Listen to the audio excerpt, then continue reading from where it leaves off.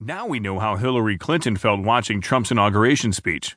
By Kayla Epstein in the Washington Post News section. I'm Sam Scholl. In the latest feature by Clinton chronicler Rebecca Traister, we get a further glimpse of what Hillary Clinton has been up to since November 8th. The most fascinating tidbits cast light on events that happened in the immediate aftermath of the election. In the highlight of the profile, Clinton reveals what it was like to attend President Trump's inauguration alongside her husband.